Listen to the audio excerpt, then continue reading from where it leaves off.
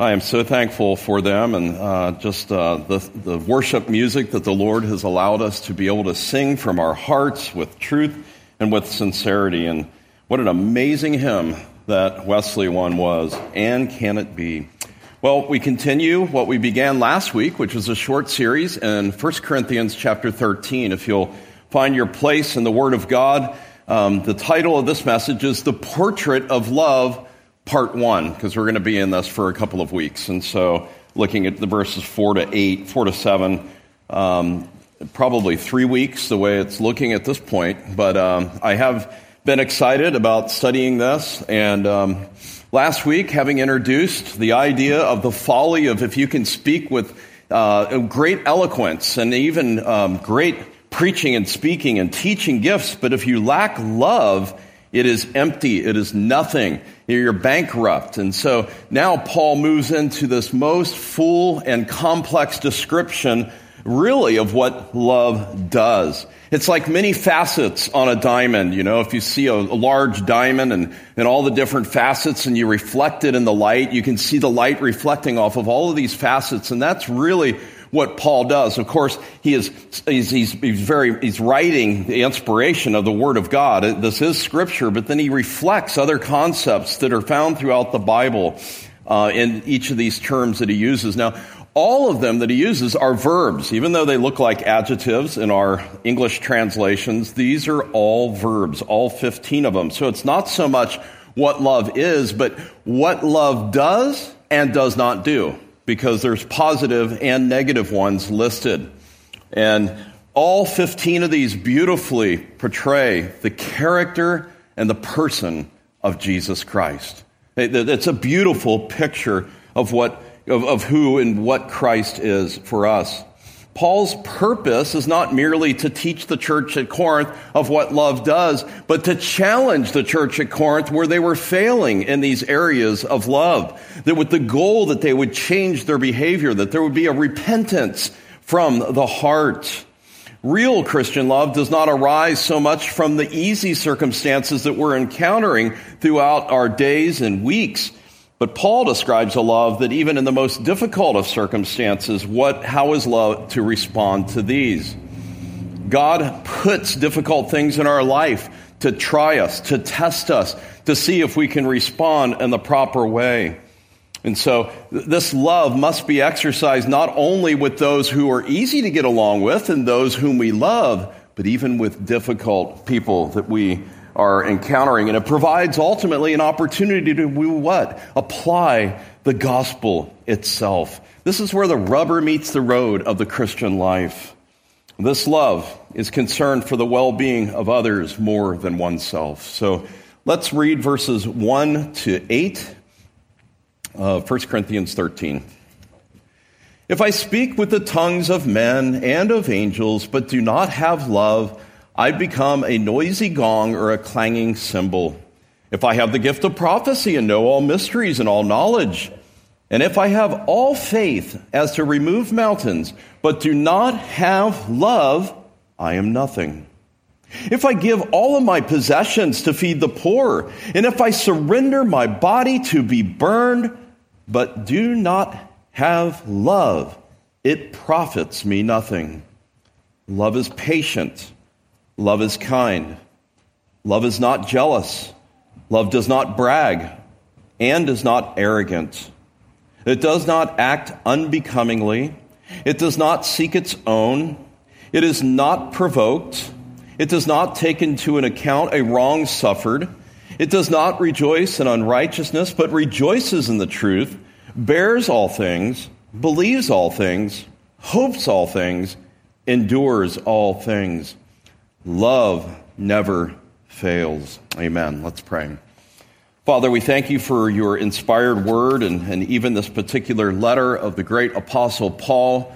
We thank you, Lord, for its context surrounded by the use of spiritual gifts in the context of the church in chapter 12 and 14.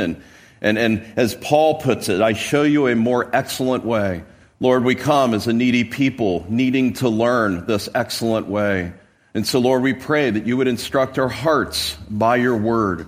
We confess your word is living and active and sharper than any two-edged sword. And so, Lord, as you, as the great physician, would take the scalpel as the word is preached and pull back layers, perhaps, of areas where we've been failing and ways that we can change our behavior to glorify you, we invite that. And we ask, Lord, ultimately that Christ would be exalted. In Jesus' name, amen. Well, those first three verses, we talked about those conditional clauses. Paul's giving some examples.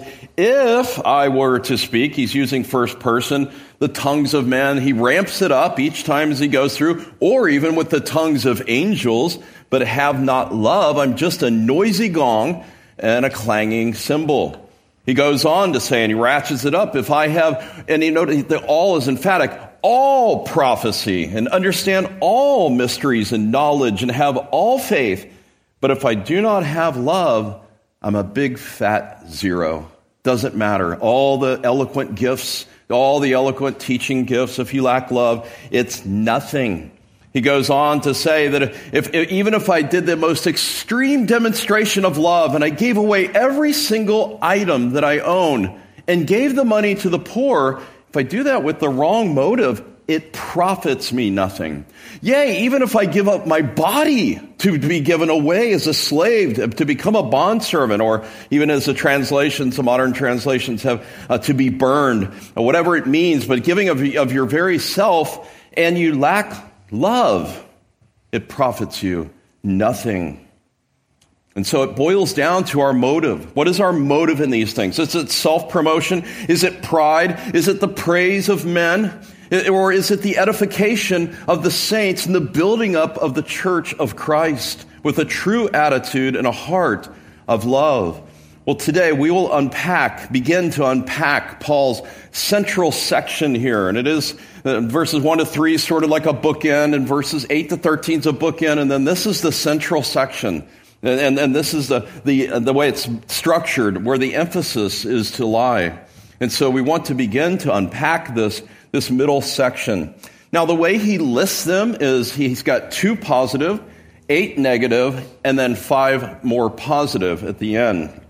We're going to look at the first 2 positive ones, which are really a sermon on each of those in and of itself, and then look at the first 3 negative ones. So the substance of our text is going to be verse 4. Verse 4. And I trust that the mirror of God's word will show us, as we put the scriptures in front of us, it will show us where we're failing and where we're excelling, and ways that we can excel better in doing these things. And you mentioned before, it's like some of us thought we kind of understood this, but we need to wipe out the hard drive of our brain and allow the Holy Spirit to instruct us, and to start with, as it were, a blank disk, and allow the Word of God only to come. You see, you can have all the flashy gifts of the world, but if you lack love, you are nothing. So 2 simple points. The positive, the first 2 positive ones, love is patient and kind. And secondly, the first 3 negative ones, love is not an arrogant braggart. So beginning in verse 4, the first phrase, love is patient. Love is patient. And when if you're like me and you begin to hear a sermon or a study on patience, you get a little uneasy, because you realize, at least for me, I'll speak for myself, that I realize that I can be very impatient at times. And so you kind of get a little, man, but that's what this is. And we are often put to the test in God's perfect providence and his sovereign rule to allow us to see our impatience. Our impatience. And so he says, love is patient. The older translations, I think, capture it a little bit better. Love suffers long. Love suffers long. And that grasps more of the concept. Of course, patience is an Old Testament concept. You see it again and again in the Psalms. And it's usually reflected in the psalm as waiting upon the Lord. Enemies are coming upon him. He's cried out, he's prayed, but I will wait upon the Lord. And that's really the idea behind this. It's a fruit of the Spirit in the book of Galatians. It's something that we put on like a garment in Colossians chapter 3. And this patience is more than just having a tranquil heart. Okay, that sounds kind of nice, right? But BDAG, one of probably the best lexicon out there, says this: it's to bear up under provocation without complaint. To bear up under provocation without complaint. That's somebody getting into your face or irritating you to the point to where it's the same as getting into your face and not retaliating. Patience is the ability to be taken advantage of and inconvenienced by someone over and over and over and over again without retaliation and not becoming angry. Romans 12:17, never pay back evil for evil to anyone. Respect what is right in the sight of all men. Proverbs 19:11, it is a man's glory to overlook a transgression. And that's what you do with patience. You're overlooking things. You're not retaliating constantly. You can say that you have patience, but where that is tested is in the reality of living the Christian life among other Christians. See, if you got the mountaintop idea of the Christian life, it's me and God up on the mountain or whatever, there's not really going to be an opportunity to be inconvenienced in any way. It's just you, right? Unless you inconvenience yourself. But it's in the context of living the Christian life in the community, the covenant community of the church, also our individual families, that provides the context for this to be lived out. The interpersonal relationships, as it were. Think of the circumstances and the people that are in your life that can try your patience. I think there's more the idea of a people, relational type idea being communicated here, but there's circumstances that inconvenience us too, to where we can sin in this way. So when your spouse treats you in a way that tries your patience, Paul is saying that you are to wait upon God. You're not to retaliate. When your teenager that you've been shepherding and washing with the word begins to go astray and is living a rebellious life, you wait upon the Lord. You're patient. You're not retaliating. So much of this virtue has to do with trusting God and allowing God to change the heart of the person that's offending you. It should really drive us to our knees. Does that make sense? It should drive us to our knees, and this is a huge concept to grasp. So when you feel offended or irritated as though you have been wronged, this fruit enables you to wait upon the Lord. Patience is slow in avenging, slow in becoming angry. Now, you have to understand, this is the first century of the Greco-Roman world. I mean, the idea of humility, the idea of being slow to anger and not avenging yourself was looked down upon as a deficiency. It was looked down upon as a weakness, a huge weakness. But that's the whole countercultural thing, isn't it, with the Christian life and how we are to live. Christians are different. Christians have been transformed. We've got new hearts. We can now live in a different way. We can put aside the macho type of thing that's retaliating all of the time. George Swenock, one of the Puritans, said, "To lengthen my patience is the best way to shorten my troubles." So think about that. All of the little difficult things and all of that. As you lengthen your patience, less of those things irritate you and bother you. So to lengthen patience is the best way to shorten troubles.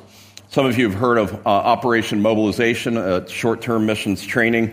I don't know a whole lot about them, but I read this week that one of the ways that they train people to go on the mission field, pretty uniquely, they put them on ships, very tight, compact ships, and they live for a period of time together.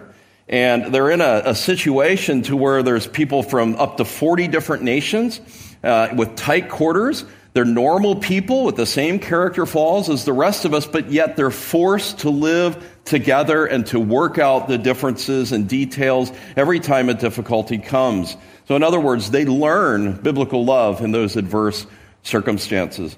Paul commands those who are elect, those who have been chosen by God in Colossians.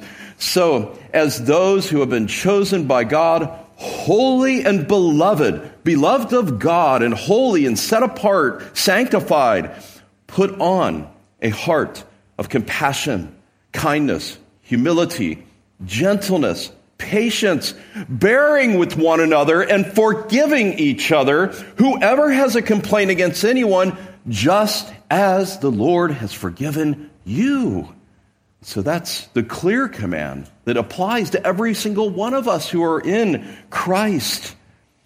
Calvin goes so far as to say that when there is no patience, there is not even a spark of faith. In other words, it's the mark of a genuine believer. That there should be some fruit of patience in your life. It's a fruit of the Spirit, according to Paul. Brother Massimo read from Acts chapter 7 in our New Testament reading. You have the example of the first Christian martyr that's there. And it says in the last two verses of the chapter, they went on stoning Stephen, and he called on the Lord and said, Lord Jesus, receive my spirit. Then falling to his knees, he cried with a loud voice, Lord, smite them all. I hate them. Nope, that's not what he said. What did he say? He said, Lord, do not hold this sin against them. That is one who has suffered long to the point of being stoned to death with all of the blood running, about to breathe his last. And this is what's on his heart. Don't hold this sin against them, Lord. It might have something to do with just the previous couple of verses where he says he sees the Lord Jesus in a vision standing. And in light of seeing the Savior, the one that has bled and died for your sins, how could you ever wish evil upon anyone, even if they're killing you? What a remarkable, remarkable verse. James, the context of believers being mistreated and persecuted in some ways, he says in 5:7, therefore be patient, brethren, until the coming of the Lord. The farmer waits for his precious produce to the soil, being patient about it until he gets to early and the late rains. Be patient until the coming of the Lord. Now we know that the supreme example of this patience is where? It's in God. I mean, read your Bibles, study church history. God is immensely patient. It's the Lord himself. Think upon the millions, even this very day, that are shaking their fist at God, that are cursing God with their mouths, where their whole lives have been one of destruction and mayhem, and yet God does not smite them. Think of the people, the atheists in their speeches that will say, I'm going to give God 5 minutes to zap me dead and that kind of thing. And just trying God. I mean, you'd think God would just, finally become, that's it, boom, but he doesn't. And that's exactly what Peter tells us. The Lord is not slow about his promises, some count slowness, but is patient towards you, not wishing for any to perish, but for all to come to repentance. There's a man named Edwin Stanton that spoke evil of Abraham Lincoln on many occasions. And as the report goes, Abraham Lincoln, President Lincoln, never replied or defended himself in any way, shape, or form. Later, when it came time to appoint a war minister for the U.S., Abraham Lincoln appointed Stanton. When questioned why this man who hates your guts, he said, because he's the best man for the job. Well, when Lincoln was assassinated, Stanton stood above Lincoln and said, there lies the greatest leader the world has ever had. Though he disagreed and despised his politics, he admired his patience. What a wonderful, just a beautiful illustration here. So love is patient, and when you want implication, we are not as patient as we need to be. And so this is what love does. Love suffers long. But also, love, if you look at next, love is kind. Love is kind. Since these are verbs, the sub-point I have is love does acts of kindness. These first two qualities are paired together well. Love is patient, which suffers long. Love shows acts of kindness, which is active. It's kind of like two sides of one coin. And again, a lot of these verbs that Paul uses are not found anywhere else, even in extra biblical literature. Some think that some of these words, and this is one that Paul coined himself. The noun version of this word, to be kind, occurs many times, mostly speaking of God's good kindness to us. But here he tweaks it and makes it a verb, and it's the only place where it's found in the Bible and in extra biblical literature. It means to show kindness, to be merciful. Another lexicon says to provide something beneficial for someone as an act of kindness, to act kindly. Dr. John MacArthur says it is an act of goodwill, not only feeling generous, but is generous, not only desiring others' welfare, but working for it. So it's taking the initiative for others' welfare and goodness. Jesus talks about this in the context of loving your enemies in the Sermon on the Mount and in other sections. If anyone wants to sue you to take your shirt, let him have your coat also.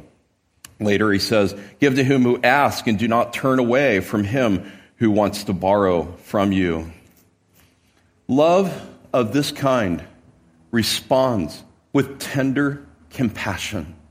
That's what this is. It's a tender and a compassionate heart with the spirit of forgiveness. Why? Because we know the gravity, the mountain of our own sin and how that's been forgiven, how that's been, according to Colossians 2, nailed to the cross as my Savior died for me. All of my sin, that mountain of sin, Christ took upon himself, upon his own shoulders as he was enduring the wrath of God on the cross. And because I am keenly aware of that mountain that Christ took upon himself on the cross, I must forgive others.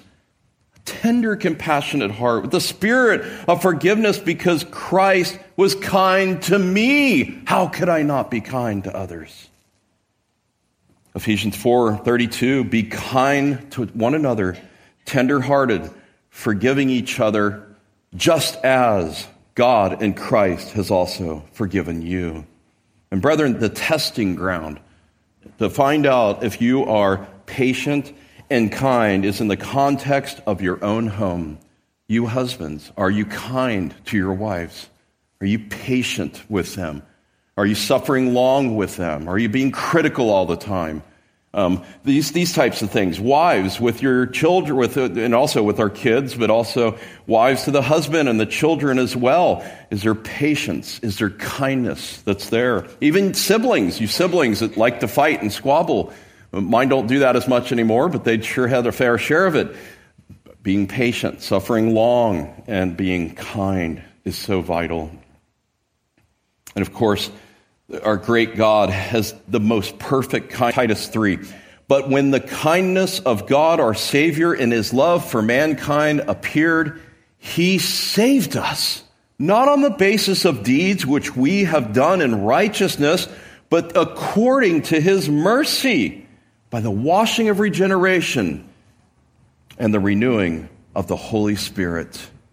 When the kindness of God appeared, that is, when it was manifested. How is it manifested? Manifested in lots of different ways as you just survey the entire Bible, but especially this time of year that we celebrate the incarnation. When the kindness of God, our Savior, and his love for mankind appeared, what did he do?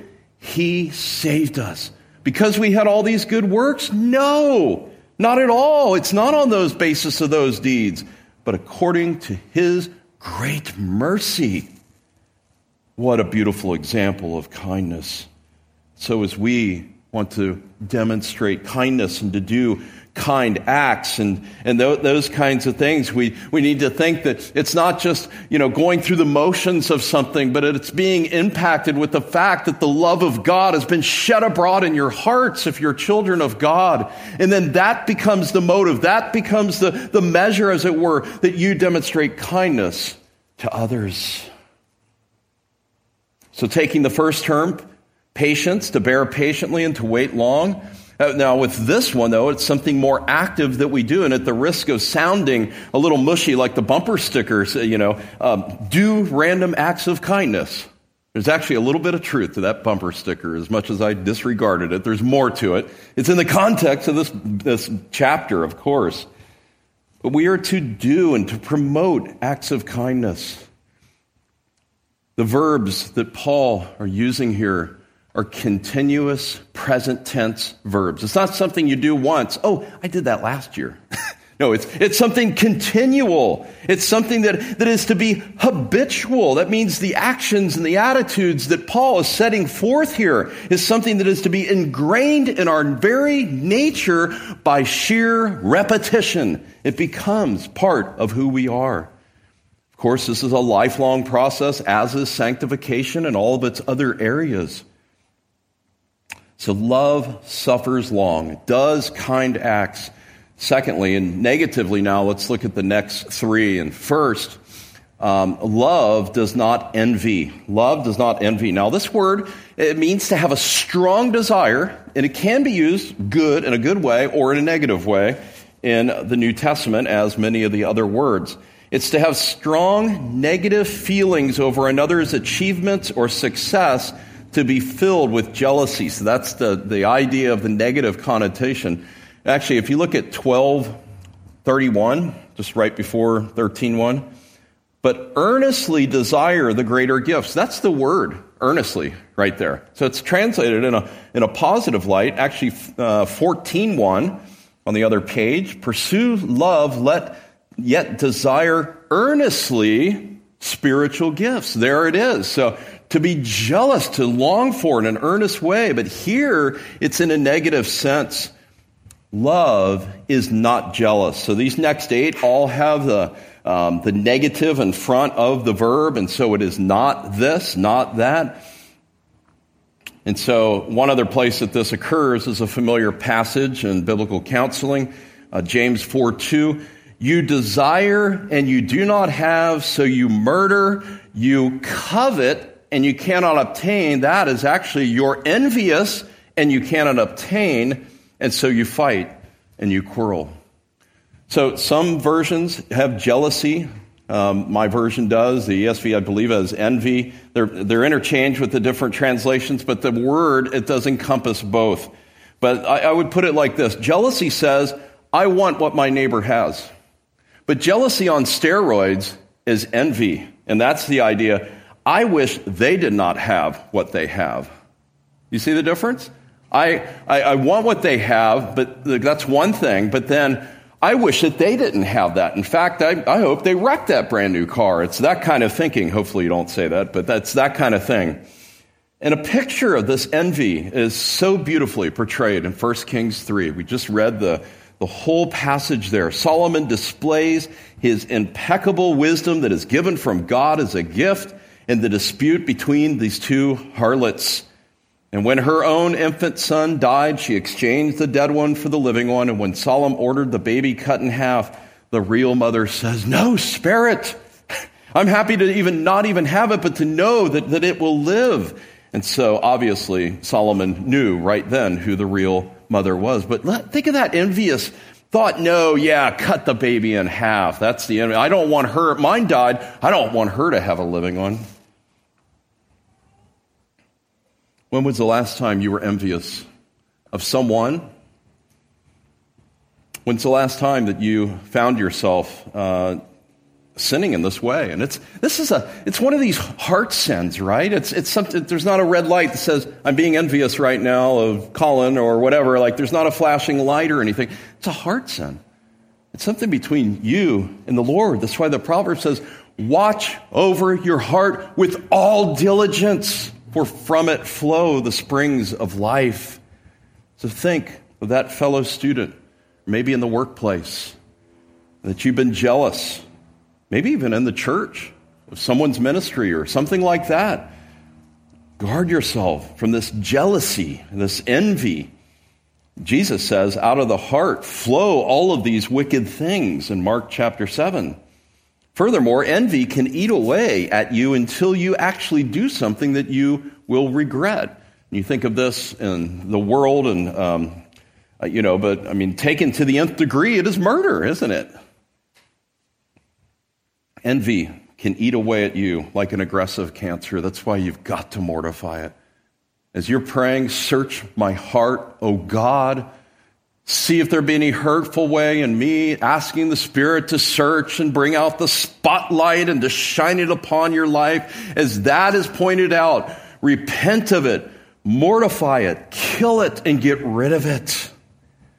I mean, think of the biblical examples that we have of this sin. Why did Cain kill Abel? Jealous of his offering, right? There's jealousy there. Joseph's brothers were jealous of him and the coat, the multicolored coat, and sold him into slavery. Haman envies Mordecai and builds these wonderful gallows and is going to plot to destroy the Jews. Of course, Haman's hung on his very own gallows. Think of the prodigal son, the elder brother. Remember, he wasn't in that festive spirit when the father embraced the young son coming, kill the fatted calf, give him the signet ring and all of that. Here comes the older brother. You never did that for me. Why would you do that for him? And there's many other examples. James 3:14 talks about if you have bitter jealousy and selfish ambition, and by the way, jealousy and envy is a selfish ambition. If you have bitter jealousy and selfish ambition in your heart, do not be arrogant and so lie against the truth. This wisdom is not that which comes down from above, but is earthly, natural, demonic. So know that that's not coming from the Holy Spirit. It's not coming from above when you're experiencing those things. So love does not envy. Secondly, it says, love does not brag. Love does not brag or boast about themselves. Ironically, if you think about this, bragging and boasting is trying to make others jealous, right? We just talked about love is not jealous and envious, but when you brag and you boast, you're hoping to make somebody else jealous of what you're talking about. So it's very interesting to see how Paul connects these. And the Corinthian saints love to show off their gifts. They love to show off their offices. Once again, here it's only here in the New Testament, but it is an extra biblical language. It means a pompous windbag. That's one way, or the way one man described it. It means to play the braggart. One who loves to sing his own praises, to heap praise upon himself, always speaking about themselves. Have you met anybody like that? They can't stop talking about themselves, and you can't even get something in or another subject in. They're talking about themselves. As one man said, these are people who sing their own praises, usually do so without accompaniment. In other words, it's only them. There's no accompaniment. It's not this accompaniment that we just had up here singing those worship songs. Such a person parades his embellished rhetoric to gain recognition. His behaviors motivated and marked by egotism and a deep disrespect for superiors and condescension towards subordinates. By the way, who are we called to exalt? It's not ourselves. It's not ourselves. We're called to exalt God, to lift Him up. He's the one that we want to brag on. Look at the glory of God. Look at what He's done for me. That's who we are to exalt and bring ourselves down low through humility. You see, you can't serve two masters, Jesus says, right? You can't love yourself so much and claim to love God. It doesn't work that way. C.S. Lewis said, bragging is the utmost evil. A braggart exhibits this rank pride in himself and his accomplishments. But such bragging is devoid of true love to God and true love to one's neighbor. And then there's another form of this, and that's the false humility. The pride is the root of these, right? But this idea of a false humility that's a self-depreciation. No one likes me. No one appreciates what I do. I'm never receiving compliments and all of that. That's pride. That is pride. It's just a reverse pride. Like many of these negative traits that Paul lists here, it's very interesting that when others do these things to us, it gets under our skin, right? Like, I wish that person could just see how much they're boasting about themselves or whatever, or being jealous or this type of thing. But we're often blind to the fact that we are guilty of these things as well. And so others are being irritated by our behavior. So we need to examine ourselves in that light. We can often, when we're telling a story, giving a testimony, put ourselves in a better light than really happened. Just color it a little bit. Just embellish it just a little bit. Not too much, but we can all be tempted to that. We need to mortify that because that's not true Christian love. We live in the selfie generation where it's all about me, all about magnifying myself, profile pictures updated 3 times a day and all this kind of stuff on social media and Instagram and all instant gratification and all of this kind of stuff. How many likes did I get on that one? Well, I better do another one. It's all about self, and our culture is breeding this. And how antithetical it is to Christian love. Walking in simplicity, walking in humility, keeping our words to be few, being slow to anger. Also, you hear people say, especially young people these days, that, I really can't learn how to love others because I don't feel loved enough myself. These kinds of things. Look, Jesus never retaliated. Turn to Philippians. Turn to Philippians, please, chapter 2.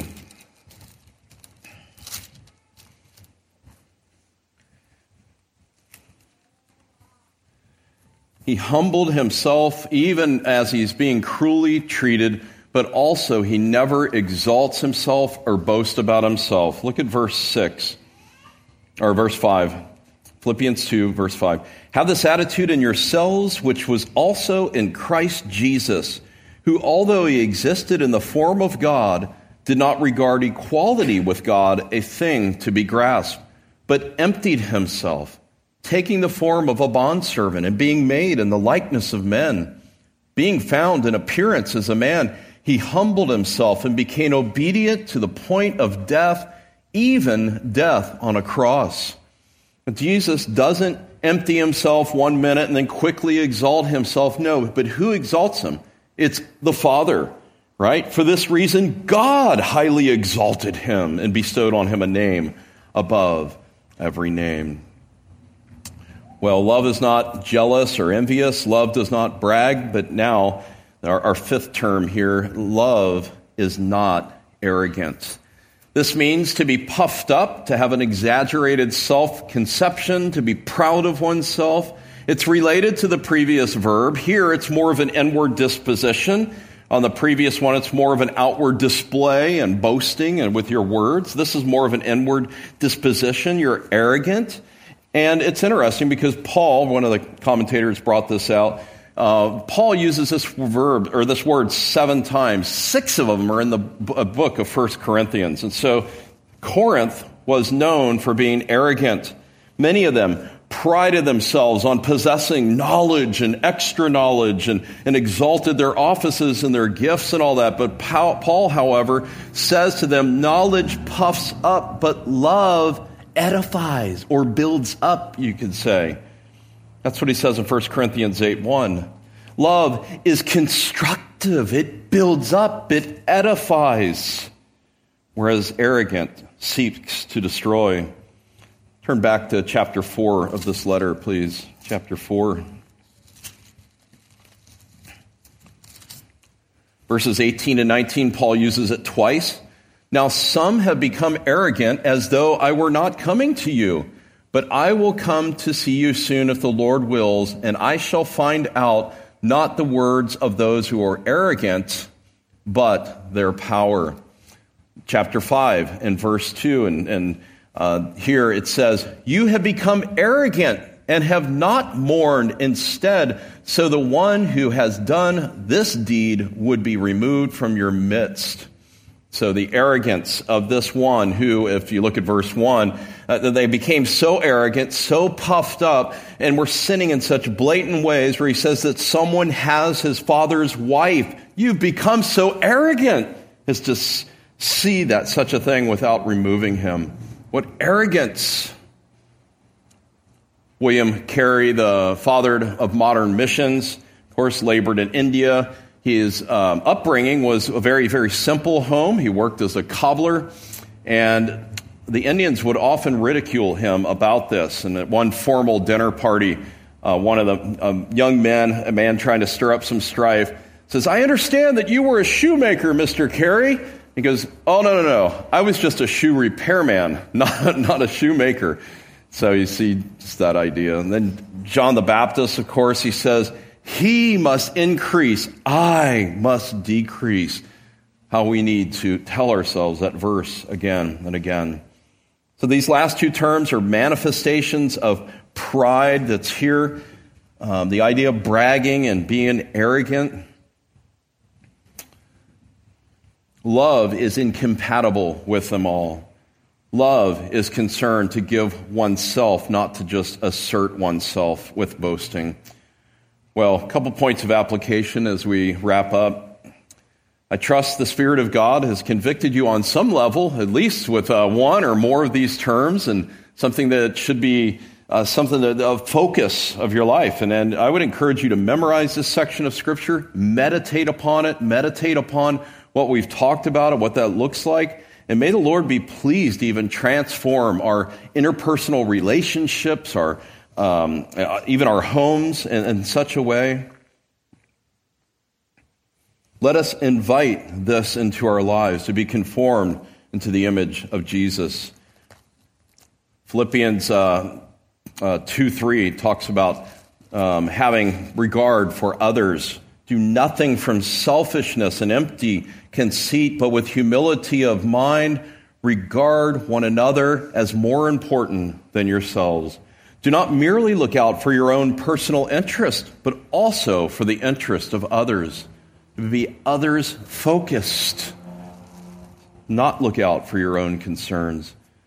Our modern day culture, people are constantly saying, I'm offended, I feel offended, my rights have been violated, even yourselves.